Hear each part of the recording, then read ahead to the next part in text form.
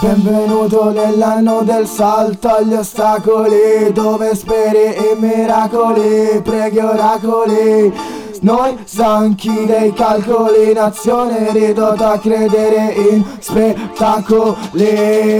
Mind check, datemi una corona. Quanto tempo prima che l'Italia detona? Silicone in questa maratona, ragiona. Ma c'è una cosa che mi ossessiona: se una cosa è giusta non è detto che funziona. Quindi sto qua in zona, la gente ti abbandona, ti seleziona per il rango che hai, senza sapere se avrai successo o morirai. Se lo vorrai come questi operai, ridotti ad essere schiavi di qualcuno che non domanda nemmeno com'è che stai.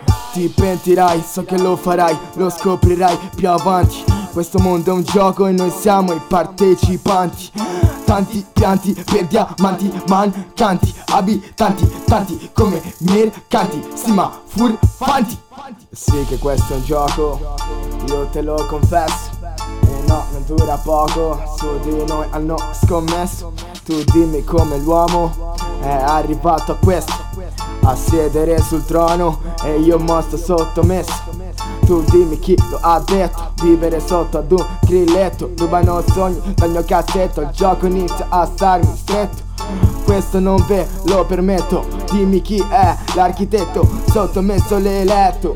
Non mi sembra corretto per chi porta il berretto avere il biglietto, mentre chi sta giù nel ghetto ha un futuro senza tetto. Loro pretendono rispetto al loro cospetto, ma il vantaggio tra loro e noi mi pare sia netto. Quindi propongo l'elmetto, zero rispetto per chi comanda ma infetto. Non è questione di intelletto, se c'è chi crea un futuro scorretto. Io ve l'ho detto, tutti a seguire il progetto. Così finisce, così si ferma, si diventa reietto.